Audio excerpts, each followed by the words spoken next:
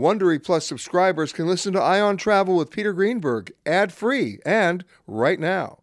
Join Wondery Plus in the Wondery app or on Apple Podcasts. This spring, if you'd rather spend time enjoying your lawn instead of trying to keep it alive, there's good news. True Green is the easiest and most affordable way to get a beautiful lawn. All you have to do is water and mow, and they'll do the rest. Weed control, fertilization, aeration, and even some things you might not even think of. They'll do all of it, while you can do literally anything else. With True Green, you can have your lawn looking as good as a putting green. That's not hyperbole. True Green is the official lawn care treatment provider of the PGA Tour. True Green offers a satisfaction guarantee, and they have a verified best price promise, which guarantees you the lowest price with no compromise on quality. You do you. Let True Green do your lawn care. Visit truegreen.com to get the best lawn at the best price with the best people guaranteed.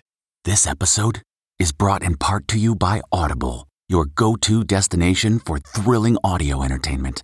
Whether you're looking for a hair-raising experience to enjoy while you're on the move or eager to dive into sinister and shocking tales, Audible has an exclusive collection of thrillers from best-selling authors that will keep you on the edge of your seat.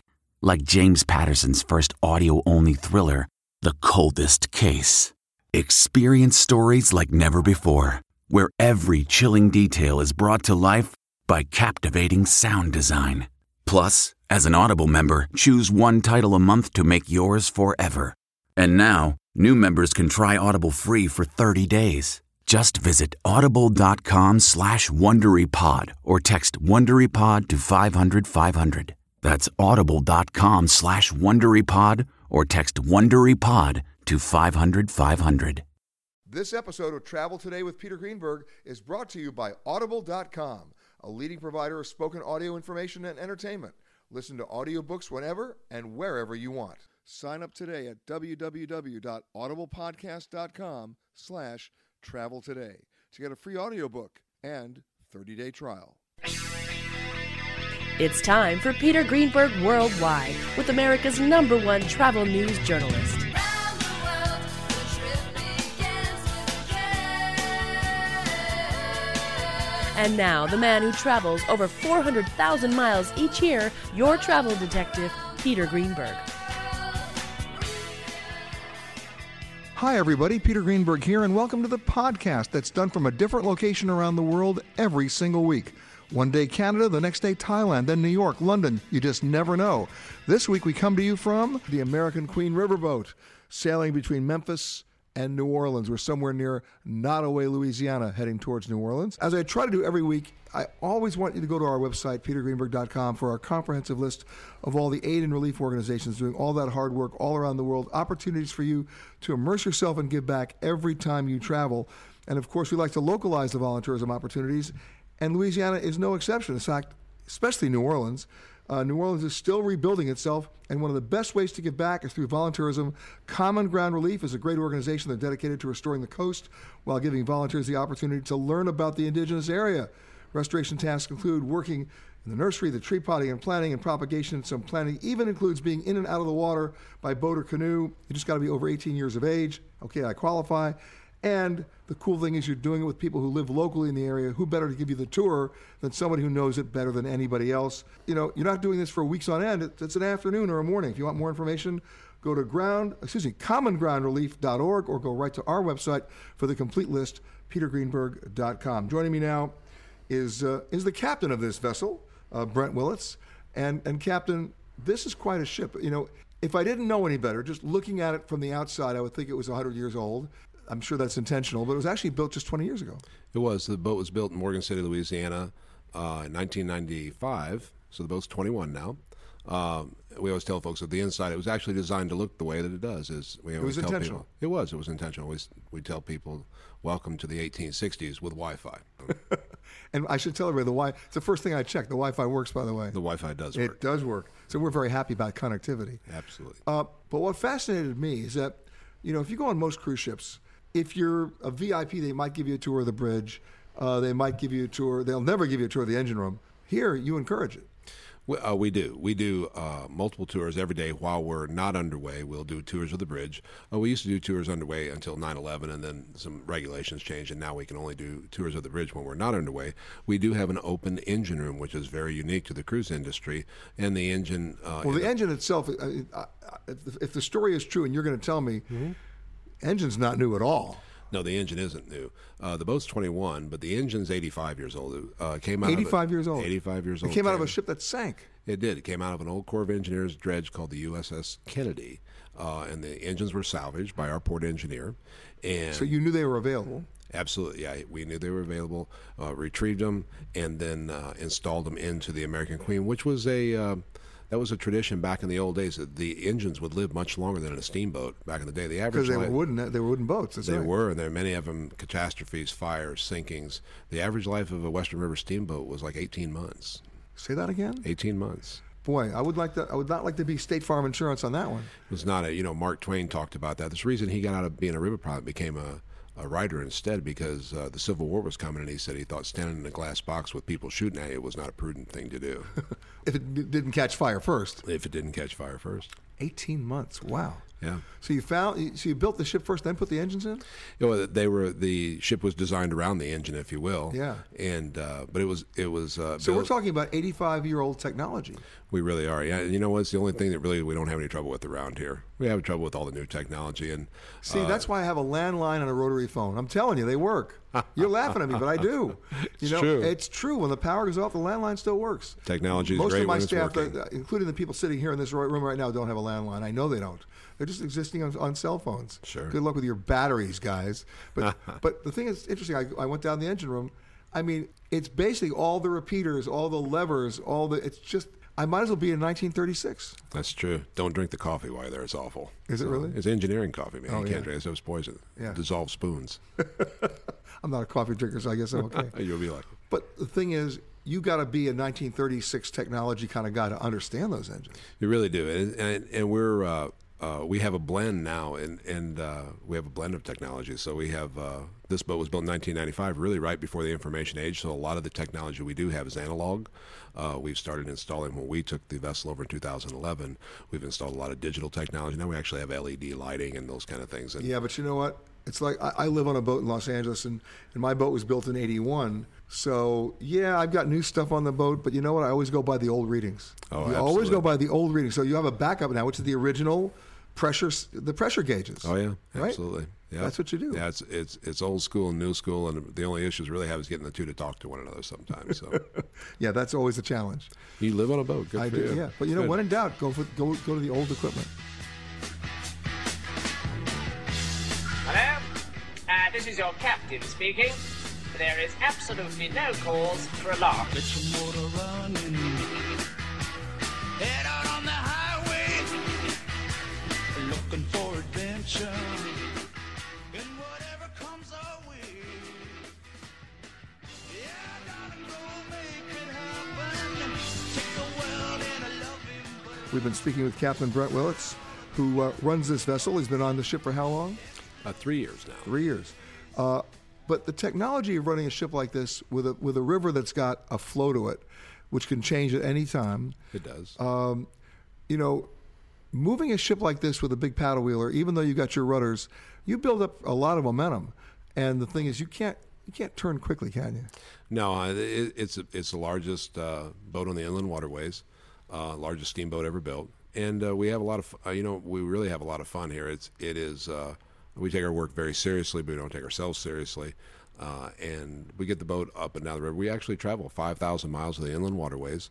We visit 56 different cities in a year. Well, let's talk about that, because most people, I have to say, most Americans are geographically ignorant. I'm sorry, but you are. Mm-hmm. Every time somebody comes to my office, the first question I ask them is, do you own an atlas? And they look at me like I'm from Pluto, right? The Mississippi River goes way north. People don't realize how many times. You could actually sail this to Pittsburgh. Oh yeah, and then Pittsburgh's actually on the Ohio River. I know, but it's a tributary. But it is a tributary. That's right. Now the United States is blessed with two things. We have a very abundant, fertile cropland to grow some of the most abundant crops in the world, and then an efficient transportation system to get them to market. And it's been there forever. And that's the way it used to be, right down the river. Absolutely. And we would where we travel. We travel all the way to St. Paul. That's 2,000 miles north of where we're at right now. We will also visit cities like Pittsburgh, Cincinnati on the Ohio rivers, Paducah, Kentucky, Nashville, Tennessee, Chattanooga. Nashville, Tennessee is on the Natchez on the lower Mississippi River, Nashville on the Cumberland River, Chattanooga on the Tennessee River, and then St. Louis, all points in between. What's the most difficult river in terms of navigability? Well, each one of them is that's a hard question to answer because they're all very unique. Each one has its own challenges. Because it's one thing to get licensed as a captain and understand what your waypoints are on your GPS and figure out where the buoys are. All that goes out the window when you're on the river because things change by the mile. They do, Peter. And we spend a lot of time studying the river and watching for the trends and watching what's going on. Some of the challenge on the lower Mississippi River are really there's a lot of traffic on the lower Mississippi River. Ships travel as far up as Baton Rouge. We're in ship country right now, and we'll see probably in excess of 50 to 60 ships on our way to New Orleans now. Above that, because there's a lot of current in the Mississippi River. Last night, after you boarded the boat, we came down to Nottoway, and most of the time it was in shutout fog. So we'll see a lot of fog different times of year. You see that this time of the year. Where we're at now, we'll face that on the upper Mississippi River. But the cool thing about the traffic is you guys all talk to each other. Well, we do. We do, and it's sort of like the old convoys on the truckers. I mean, everybody's watching out for everybody else. They are, and it's interesting because I live in Austin, Texas, and I have somewhat of a Texas accent. And that seems to help me out down in this part of the country. I think one thing's interesting is our staff captain tonight is a 28-year-old female. And they're not used to hearing female voices. It's very male-dominated. Even in the year 2016. It's a very male-dominated profession. Amazing. And so we're breaking all kinds of barriers here. Now, there's a rumor about you. No, it's not true. It is true. I know it's true. You're a guitar player. I'm a very poor guitar player, but I don't let that stop me. Tell me about your instrument, though. I heard the history of that. That's amazing. Well, and it's a great story, and it's actually can really be contributed to my relief. Captain Bobby Duncan. It was his idea. We were at St. Francisville while people were doing the Angola Ferry, and from time to time, we will break boards on the paddle wheel from because it hits debris or whatever. And they're actually designed to be the weak link in the system. And we were throwing away some broken boards, and Bobby was on the boat with me, and he said, "What are you gonna?" And he's from Mississippi, Pascagoula. He said, "What you gonna do with them boards?" And I said, "Well," say that again. What was that? What did you say? "What you gonna do with them boards?" I said, "We gonna chuck them in the garbage." And he said, "You mind if I have a couple?" And I'm like, "Sure." I said, "What are you gonna do with them?" He said, "Well, get me a guitar made out of them." I said, "Well, get an extra board and get 2 guitars made." And so we sent them to. We sent the wood to a company in North Carolina, got an outfit called Roadhouse Guitars. They make custom guitars, and they fashioned just 2 Telecaster-style guitars out of wood from the paddle wheel. And Bobby's actually an accomplished musician. He spec'd all the pickups and the necks and all of those things with him, and now we actually play those on... we play those. I played 3 times this week. I try to keep it. You played 3 times this week? 3 times this week, all after I got off watch. Are you self-taught? I am. My mom got me lessons when I was 9 years old. So okay, but you're still self-taught. Yeah, yeah, and it was the only way I could. I have a face for radio, and it's the only way I could ever get a date when I was young. So, but it worked. It did work. Absolutely. I love it. And then bottom line is, when you play, you're not playing the banjo. No, I don't play the banjo. I'm not that. But if you're on a riverboat, you have to have you do have a banjo player. We got a wonderful banjo player, a guy named Will Kiefer. He does a show called Banjo Mania, and it is off the chain, Peter. It is some of the coolest stuff I've ever seen. And I will tell you that many of our guests come on and they see this. Oh, we're doing one guy with a banjo. It seems a little hokey to me, but I'll tell you, people come just raving about the show. It is remarkable. And your favorite song to play? Oh, my favorite song, Johnny Be Good. Not exactly Mark Twain music. No, it isn't. We have enough folks. You know what? I'll tell you what. We have world-class entertainment, so I stick to really simple stuff. If you are continuing on to another Southwest destination, please make sure that you check the monitors inside the terminal for your proper gate and flight information. If you are continuing on with another airline, we really don't care. I am the passenger, and I ride through the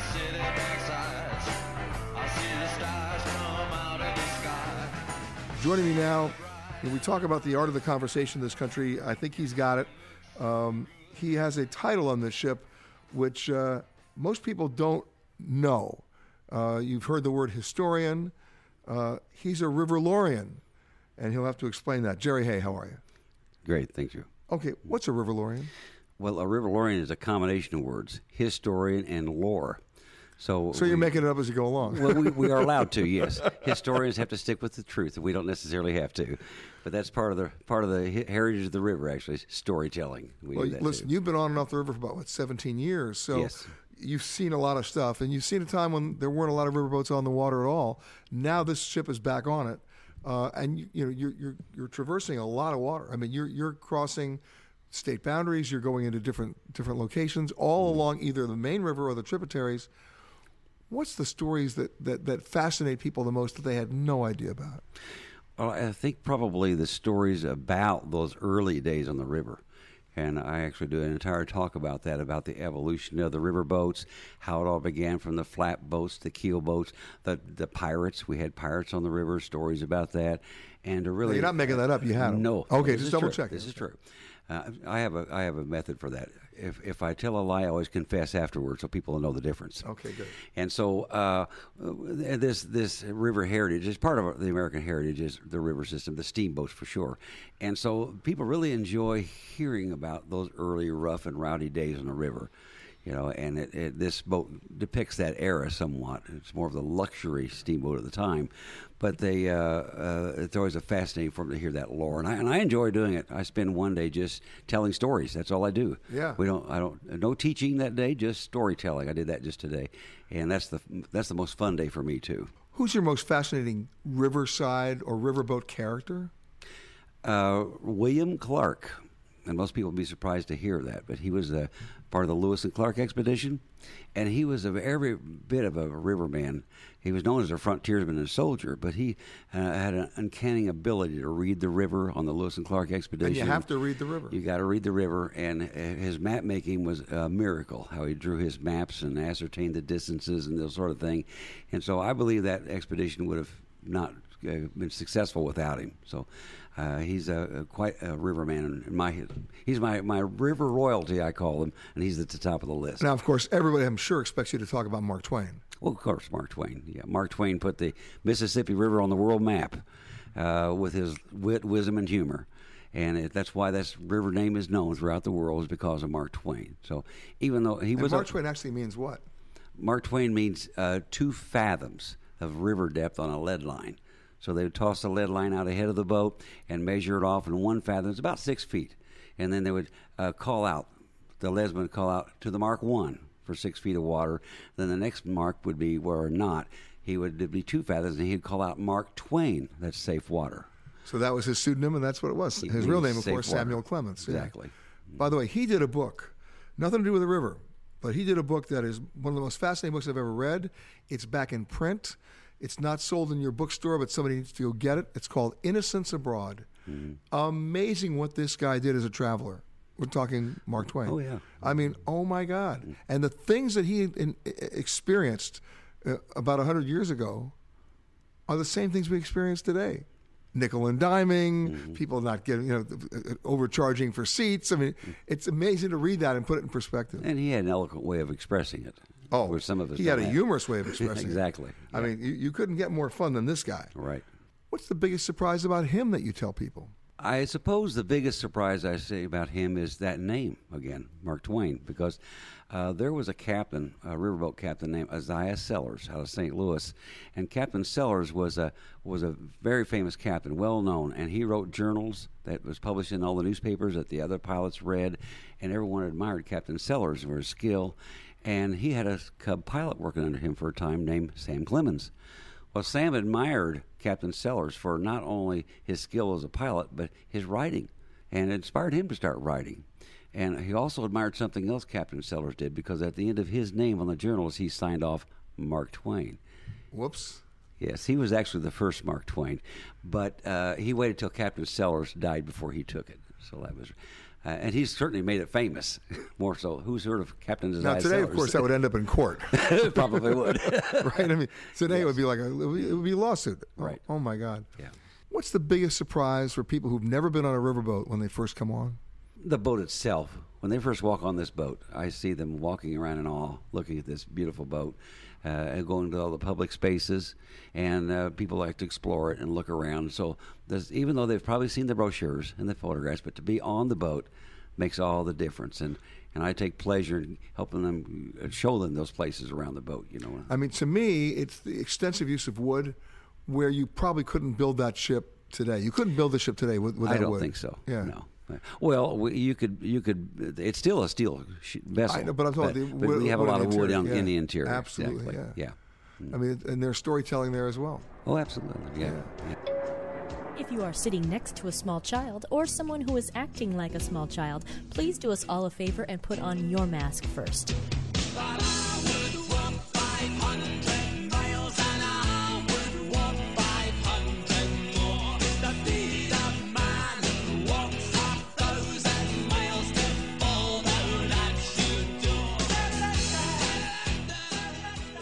You know, when you get on these ships, inevitably, all you have to do is start asking around, and you find out, oh, you got to talk to this guy because he's been here a lot, and someone who's a veteran cruiser. So, you know what? We grabbed him.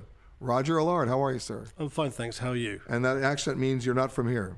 I'm from the other side of the pond. But London. London, of course. What's special about this river and this cruise? This river is one of the 5 longest rivers in the world, and I think it's a fascinating river where it totally sort of divides America or the USA, east and west. There's not many cruise boats on this river compared with the other long rivers, and this boat is actually fantastic. It's like a Disney time warp. It has so much nooks and crannies and glass and pictures and memorabilia. You probably couldn't build this boat today. You probably couldn't, certainly with what's in it as well. Yeah. How did you find out about this?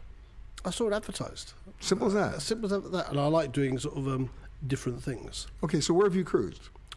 Most of my cruises have been on the ocean. I've cruised in many European rivers. I've been down to as far as Antarctica and South Georgia on cruise ships, up to the Arctic Circle, around America, through the Panama Canal, and some places in the Far East as well.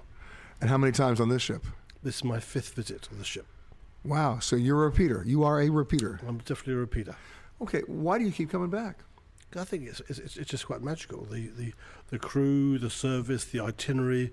This one's a Civil War trip, and I quite like wars anyway. And you read little about the American Civil War. Bear in mind, I'm a Brit. And I just like to learn things. And well, it could have been the War of 1812, you know. Yeah, I heard about that one as well, but we don't talk about the ones we lost. By the way, you know who won? I know you won. Oh, okay, so we don't talk about the wars we lost in England, okay. But we do recognise you did win that one. But what do you learn on this trip? You learn so much what America's all about, and meeting the people. I mean, the people here are just so kind, friendly. They want to talk to you, as well as about the river, about politics. And I sort of listen rather than pass comment. Smart move these days, by the way. Well, I'm a Brit, and I think it's your issue rather than our issues. But and it's definitely an issue. Trust me. So I've seen, and so on television and personally. But this river is fantastic, especially from Memphis down to New Orleans. It's got so much character and soul to it. See, the thing to me that appeals to me about this, and that's about all sort of river cruising, whether it's here or somewhere else, is you're going at a pace that allows you to think. It allows you to absorb. It allows you to have something that we've lost in this country, a conversation. Absolutely. And what's more, on like most riverboats, you can see what's going on as you sail by. On ocean ships, you're a lot more at sea. So you can actually see America for what it is. We've all done the East Coast, we've all done the West Coast. This is Central America, Central USA. And the thing about river cruising, I've done this in France and in Amsterdam and over in Asia as well. If you just sit there, it all goes by you. It's there's never a dull moment. Absolutely. The only dull moment is when it's dark, but then you're generally asleep or down the engine room bar, which is unique in itself. Yeah, because you're literally down by the engine room having a drink, literally. With the paddle wheel going around in front of you, behind the glass. Amazing. Absolutely amazing. Are you as fascinated with the engine as I am? I am. I've been down the engine room this afternoon. I think you're welcome down any time you want to go down. I know. I was down earlier today, yeah. There's a door for the engine room bar. Just go down and have a look. And please go look. I think it's just people go look when the engine's going, not when it's stationary. Of course. Of course, you want to see things happening. Yeah. What's been the biggest surprise for you on the Mississippi? how nice people are, and this boat. It's quite unique. It's like being on a film set. You have to come and see it, feel it, and touch it. And I've also been on the American Empress and the Columbia State River once, and that is, whilst it's different, it's very similar to all the art it has on board and the feeling of it. It's almost a Russian vessel rather than an American vessel, because it originally doing Alaska with all the Russian pictures of the Tsar and times before. I had this desire, and I shouldn't even admit this to you, to sort of stand on the top of the balcony by the staircase and do my impression of Clark Gable. I don't know. It's no, not a good idea. Well, I don't know. Some people talk about the Titanic, but the river's fine though. No. But fine. It is. It's that grandeur that actually it shows it. It feels traditional. Well, plus you're not going very fast. No. I mean, there's a lot to be said for that. Absolutely, and especially in such a hectic life as we all lead. Just to relax and watch the world go by, and see that paddle. The paddle is quite mesmerising. Now you're a Civil War buff, or at least you're an aficionado. Well, I've learned a bit more. Okay, what's the most interesting thing you've learned about the Civil War on this trip? How different the Union side was to the Confederate side, and we've seen this here, probably more for the Confederate side than the Union side. And there's a lot of people have very emotive comments to make. I mean, it's quite young for history compared to where I come from. Well, now you understand the issue with the Confederate flag in this country. Yeah, I do, and I empathise, and I can understand it. Because there are people who still want to fly that flag. I know, and I think you possibly take away some of the culture of where those people come from and what they stand for. So that history still lives as well. Without a doubt. Riding along in my automobile, my baby beside me at the wheel, cruising and playing the radio, with no particular place to go. Peter Greenberg here with you on board the American Queen, a true steamboat. And as I'm constantly reminded by my next guest, it's a boat, not a ship.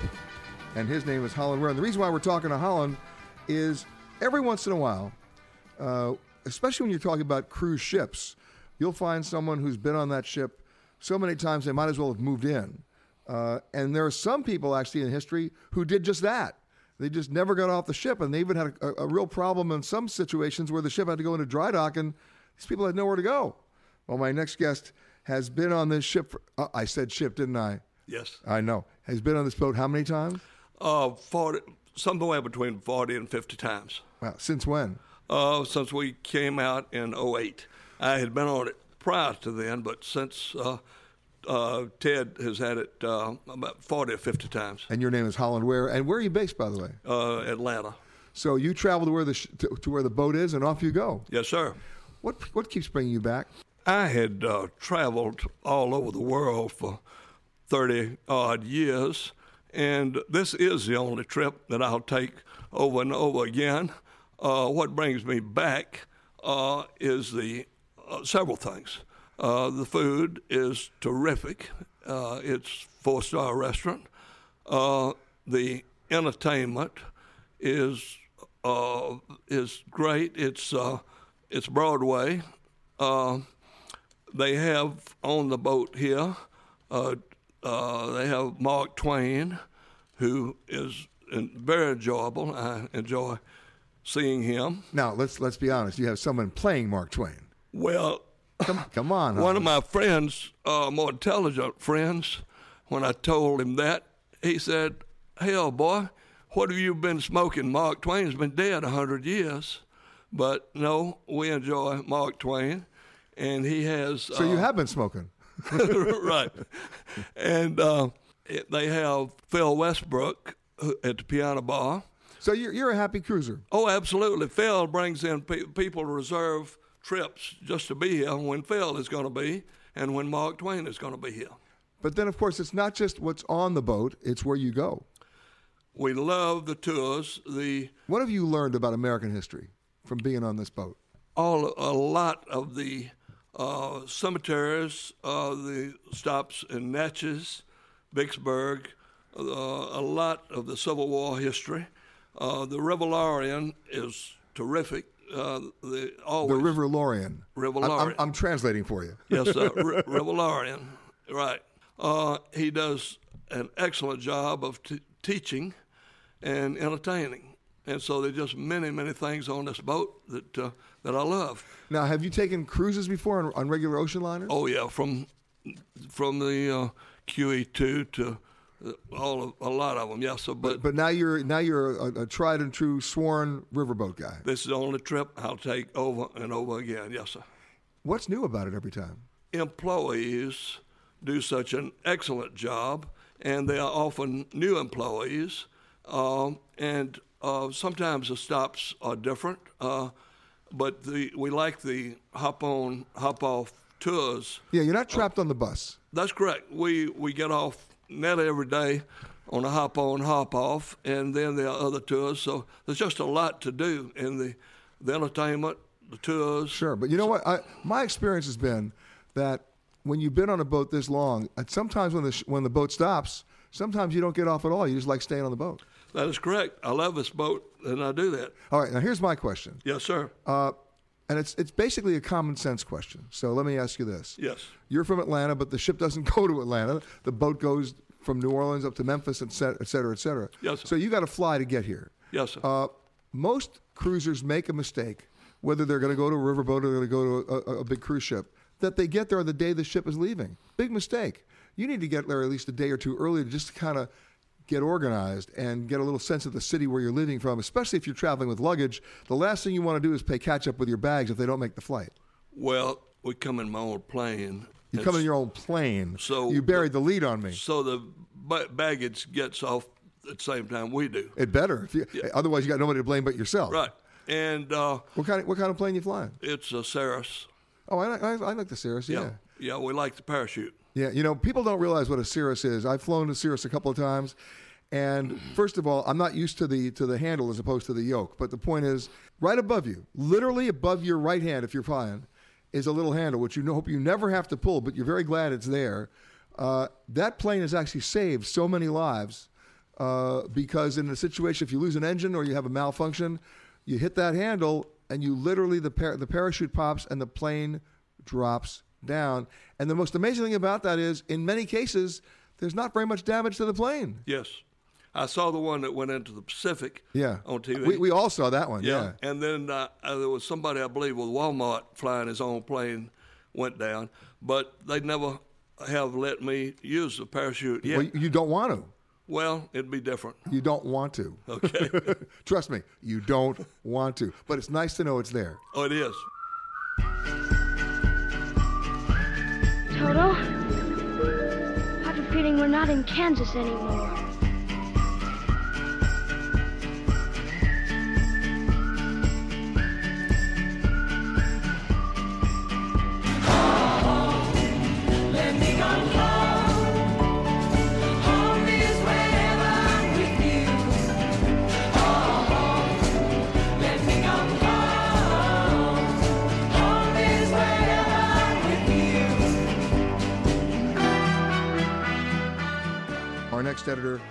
Our next editor, I love this, our next guest, but she is our next editor too, so I'm technically correct, has been covering the scene here in New Orleans for over 20 years. She's the editor for Life and Culture at NOLA.com and also the paper here, the Times-Picayune, and her name is Melinda Morris. How are you, Melinda? Good morning. Yeah, well, good morning. I've been seeing so many changes. Forget Katrina. I mean, we don't want to forget Katrina, but even if Katrina had never happened, we've seen so many changes here, and at the same time, so many things have not changed. Mm-hmm.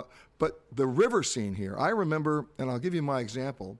25 years ago, I came into town and had some friends of mine who ran the Jazz Fest, and I got to the hotel around 11 o'clock at night, and they said, "So what are you doing later?" I said, "Later, it's 11 o'clock at night." They said, "What are you doing later?" I said, "I don't know." They said, "Well, be downstairs about 1 in the morning." I said, "Downstairs at 1 o'clock? Okay, fine." So I figured, okay, when in Rome, I'm downstairs at 1 in the morning. They pick me up in a car. Next thing you know, I'm 3 blocks away on the river with the Neville brothers, and we're on a riverboat, literally jamming on the river at 1 o'clock in the morning. That's still New Orleans. Yes, absolutely. And that actually reminds me, during Jazz Fest, there's a great series of concerts called Midnight Preserves that a lot of people don't know about that happens at Preservation Hall.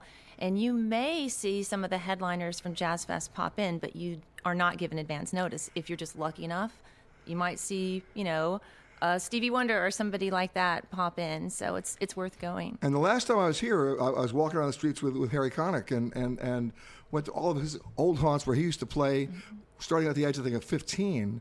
And then we went to some of the schools that he's been supporting with his music program.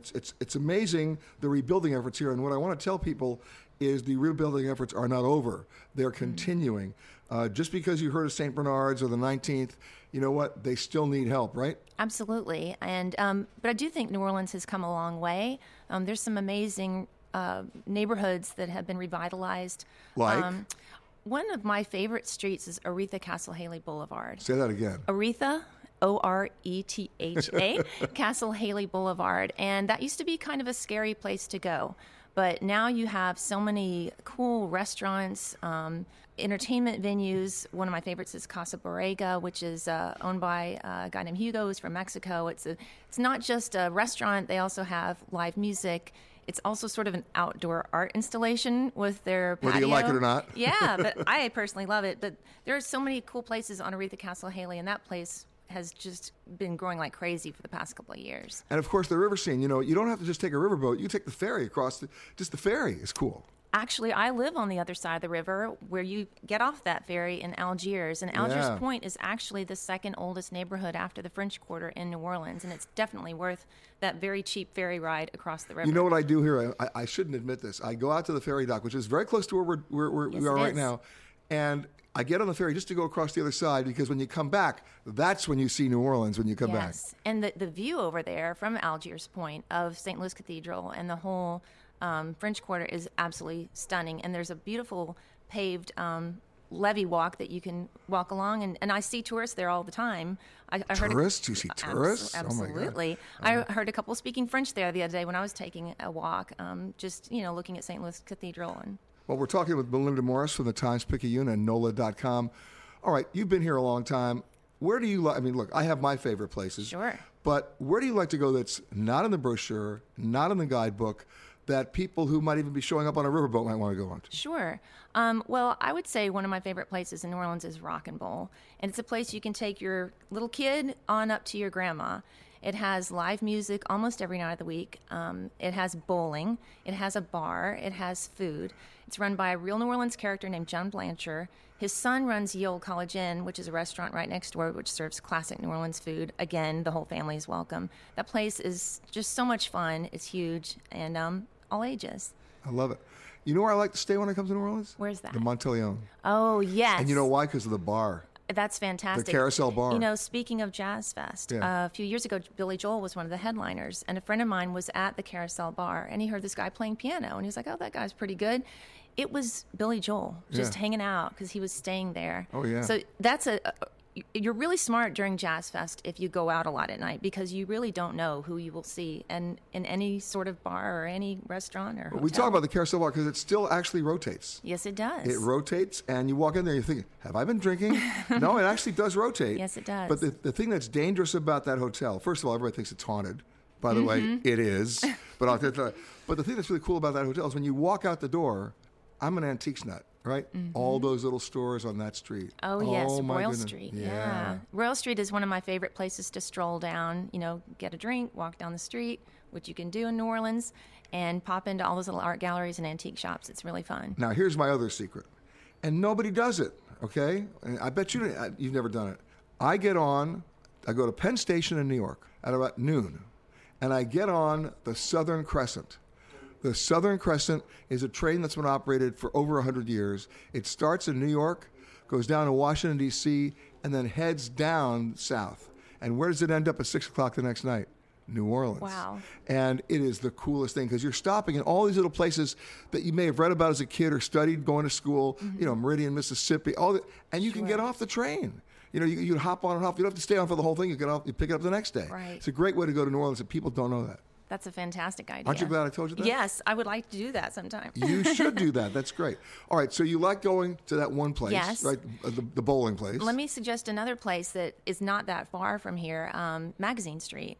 It's such a wonderful street. It goes on for quite a while. And if you like boutique shopping, antique shopping, finding a million restaurants and little bars, Magazine Street is the place to go, in my opinion. It doesn't take that long to get there, and you could spend all day, you could spend all weekend, really. Now, you've got some of the great chefs here. You've got Susan Spicer, who I've gone back with years, John Besh, all those guys.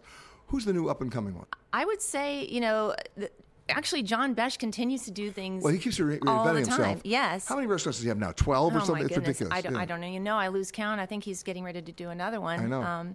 So it's really hard to pick just one. I mean, New Orleans is almost overwhelming with how much great food there is. It can be almost impossible to pick which restaurant you want to go to because there's so many great choices. I mean, my old friend Rick Tremonto, who was a chef in Chicago, is now down here at the restaurant. I like it. Okay, I'm going to say something that's a little touristy, okay? Okay. But for people who've never been here before, you should do it, but do it at the right time.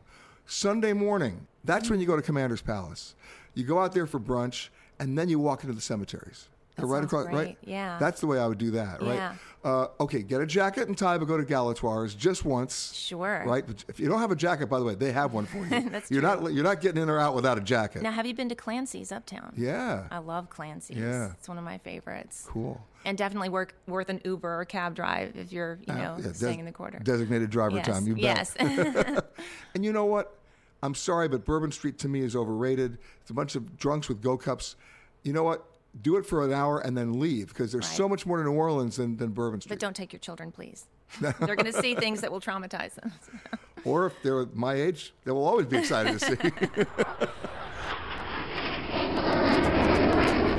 Schedule 171, contact departure.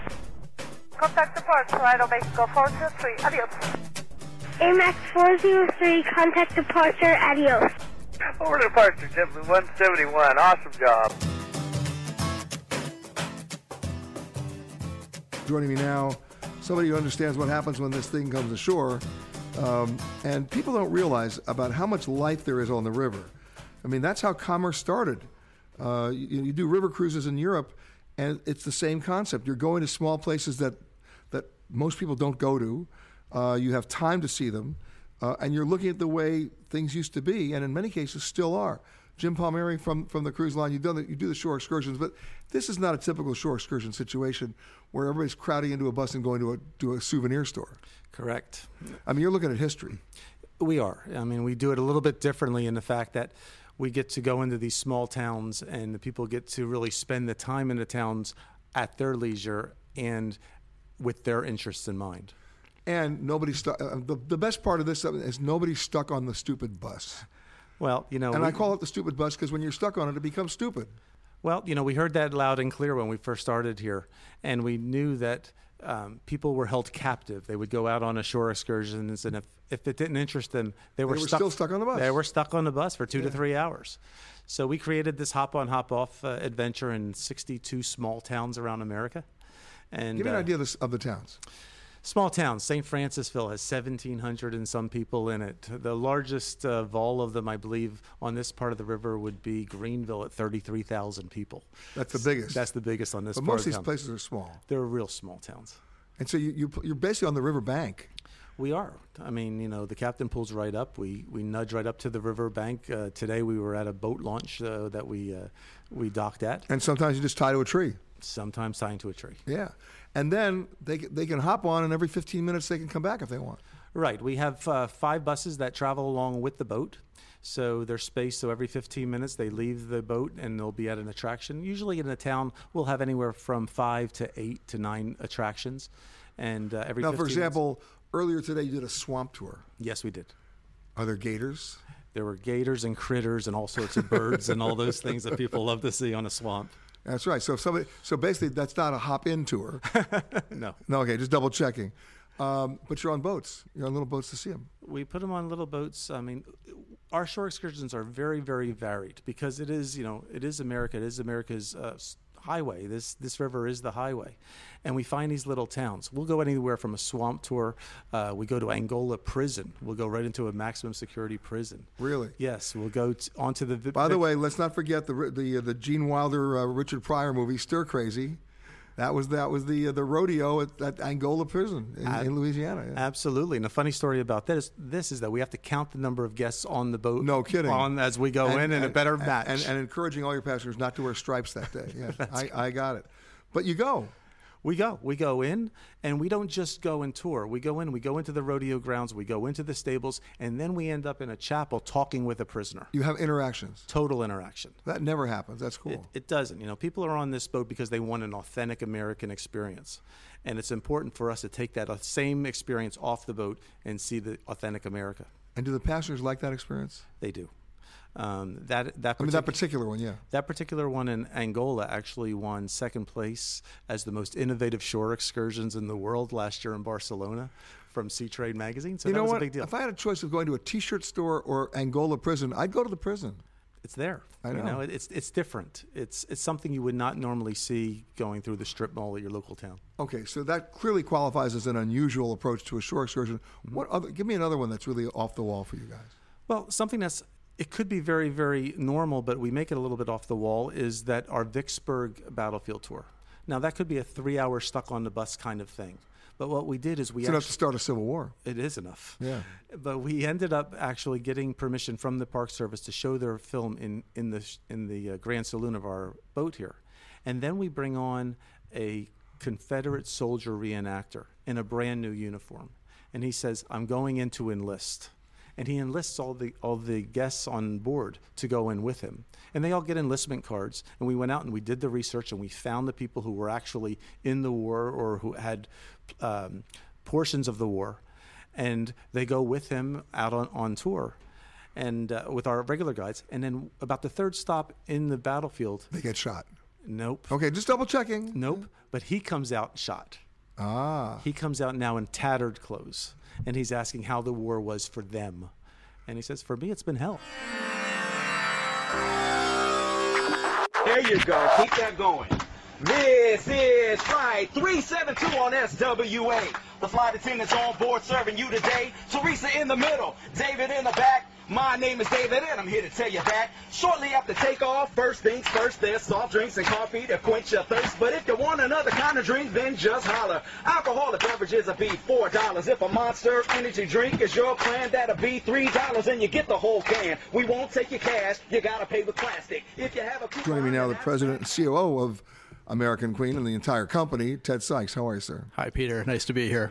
If I were to do the history, not in 150 years, but just in the last 20 years of the riverboats in America, it would be a roller coaster. Yes. Somebody had it, somebody lost it, somebody tried again, somebody went bankrupt. People thought there were no more boats on the river, but you're back. Yeah. This boat was actually built by Sam Zell 20 plus years ago, and it's gone through a whole checkered past of owners. And it was built in 95. It's built in 95. And then it did cruise, then it didn't. It cruised. It was under the Delta Queen. It was under Majestic. It was under 3 or 4 different companies. And then because it was built with taxpayer money, it was repossessed by the federal government. So the taxpayers... Oh, that's always happy to happen. Oh my. The taxpayers owned it for a period of time. Okay, so here's my question. How do you get it back from the U.S. government? So the U.S. government got tired of taking care of it. Because they're not in the business. They're not in the business. They're not in the business, and maintenance and upkeep is a big deal. So they put it out to bid, and they had a couple of shopping mall developers who wanted to buy it and tie it up alongside either Midtown Manhattan or San Francisco, 2 cities that don't allow any more hotel waterfronts to be built. And our group came along and said, wait a minute, we're in the business of running U.S. flag vessels. If you'll sell it to us, we'll put an American flag back on the stern. We'll put American mariners back to work. And isn't that why we use taxpayer money to build it in the first place? And for those people who don't understand this, there are very, very few cruise lines that you'll ever go on that are flagged in America. Right. I think they've got an exemption for one of the Norwegian cruise lines in Hawaii and on the U.S. rivers. Right. We have very protectionist legislation in this country. So you have to be supermajority owned by Americans and run by Americans and American crewed to fly an American and pay flight. American wages. And pay American wages. No small thing. So your cost of operation is that much higher? It's significantly higher. So, okay, I have to ask the devil's advocate question. You say, hey, look, we'll take it back, and after it's failed once and twice, maybe even 3 times, we're going to run it, and still pay more money than anybody else. What made you think you were going to make it work? Because our company had a history. We operate, I think, a total of today 107 U.S. flag vessels. And so we've got the technical maritime side down quite well. And we had a cadre of seasoned mariners. So we felt like I like the word cadre. That was nice. Okay, good.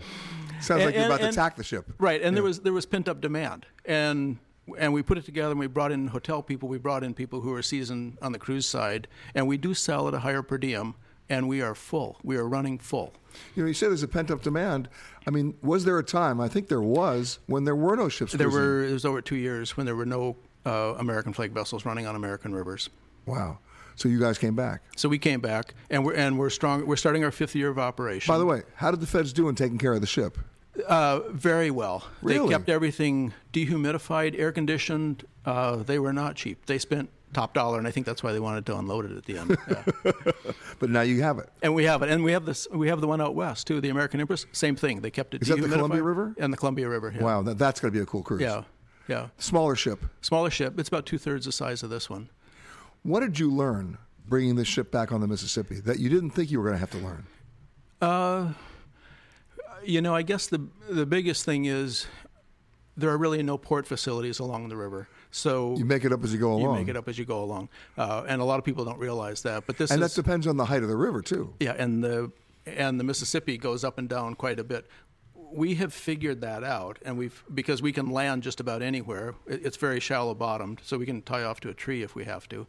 So you have, and we really don't need ports. It's just we need to have the flexibility of operating on an ever-changing river. So that sounds like Back to the Future. Where we're going, we don't need roads. And we have never not operated a cruise because of water conditions. We've had to divert sometimes because and pick other ports because we couldn't get under a bridge. Aerial draft is a bigger problem than nautical draft most of the time. And what's the biggest surprise when people come on one of these ships that they're not expecting? I would say on this, they're surprised by the level of fit and finish. They're surprised by the level of the luxury service. We really try to deliver, and I think we do a reasonably good job of delivering a 5-star product. I mean, I remember, and I go through all sorts of Coast Guard regulations on my own boat. I mean, I remember when I went on a riverboat, it was all wood. You can't do that anymore. You can't do that anymore, no. I mean, fire regulations alone, the Coast Guard won't certify it. Yeah. So you had to bring this thing up to total code. Yes. Yeah. And that had to be a challenge. Yeah, and it's a constant challenge. It's a constant challenge. Every year we lay it up for 6 to 8 weeks, and we do all the cosmetic upgrades. Now the good news is we're operating in clear water, not salt water, but we still have all the wear and tear on the decks and the hulls. Oh yeah, and you're replacing the boards of the paddle wheel every once in a while too. Regularly, and if you notice, the paddle wheel boards are made of pine, and that's by design. It's supposed to break. There's all this drift, tree trunks coming down. It's amazing what you hit on the river. Amazing, yeah. You've been listening to Peter Greenberg Worldwide. Catch us each week as we broadcast from a new location somewhere around the world.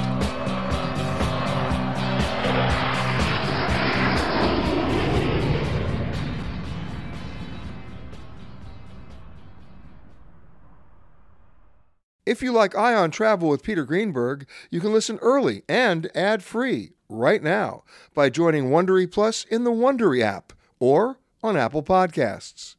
Prime members can listen ad-free on Amazon Music. Before you go, tell us about yourself by filling out a short survey at Wondery.com/survey. The Hargan women seemed to have it all. We were blessed. My mom was amazing. But detectives would soon discover inside the house there were the bodies of 2 women. A story of betrayal you would struggle to believe if it wasn't true. I am just praying to God, this is a sick joke. From 48 Hours, this is Blood is Thicker, the Hargan Family Killings. Listen to Blood is Thicker, the Hargan Family Killings early and ad-free on the 48 Hours Plus subscription on Apple Podcasts. Hi, this is Jill Schlesinger, CBS News business analyst, certified financial planner, and host of the Money Watch podcast. This is the show where your money is not scary and it's not boring. It is a show that's all about you. It's your questions that make it possible for me to provide unconventional and entertaining insights on your money and maybe more importantly, on your life. I'm going to be your financial coach, someone who brings common sense and an insider's perspective on how to manage your money and your emotions. And I promise we are going to have a little bit of fun along the way. Have a question from retirement to career changes to college funding? Just send us an email at askjill@jillonmoney.com. Follow Money Watch wherever you get your podcasts. You can listen ad-free on the Amazon Music or Wondery app.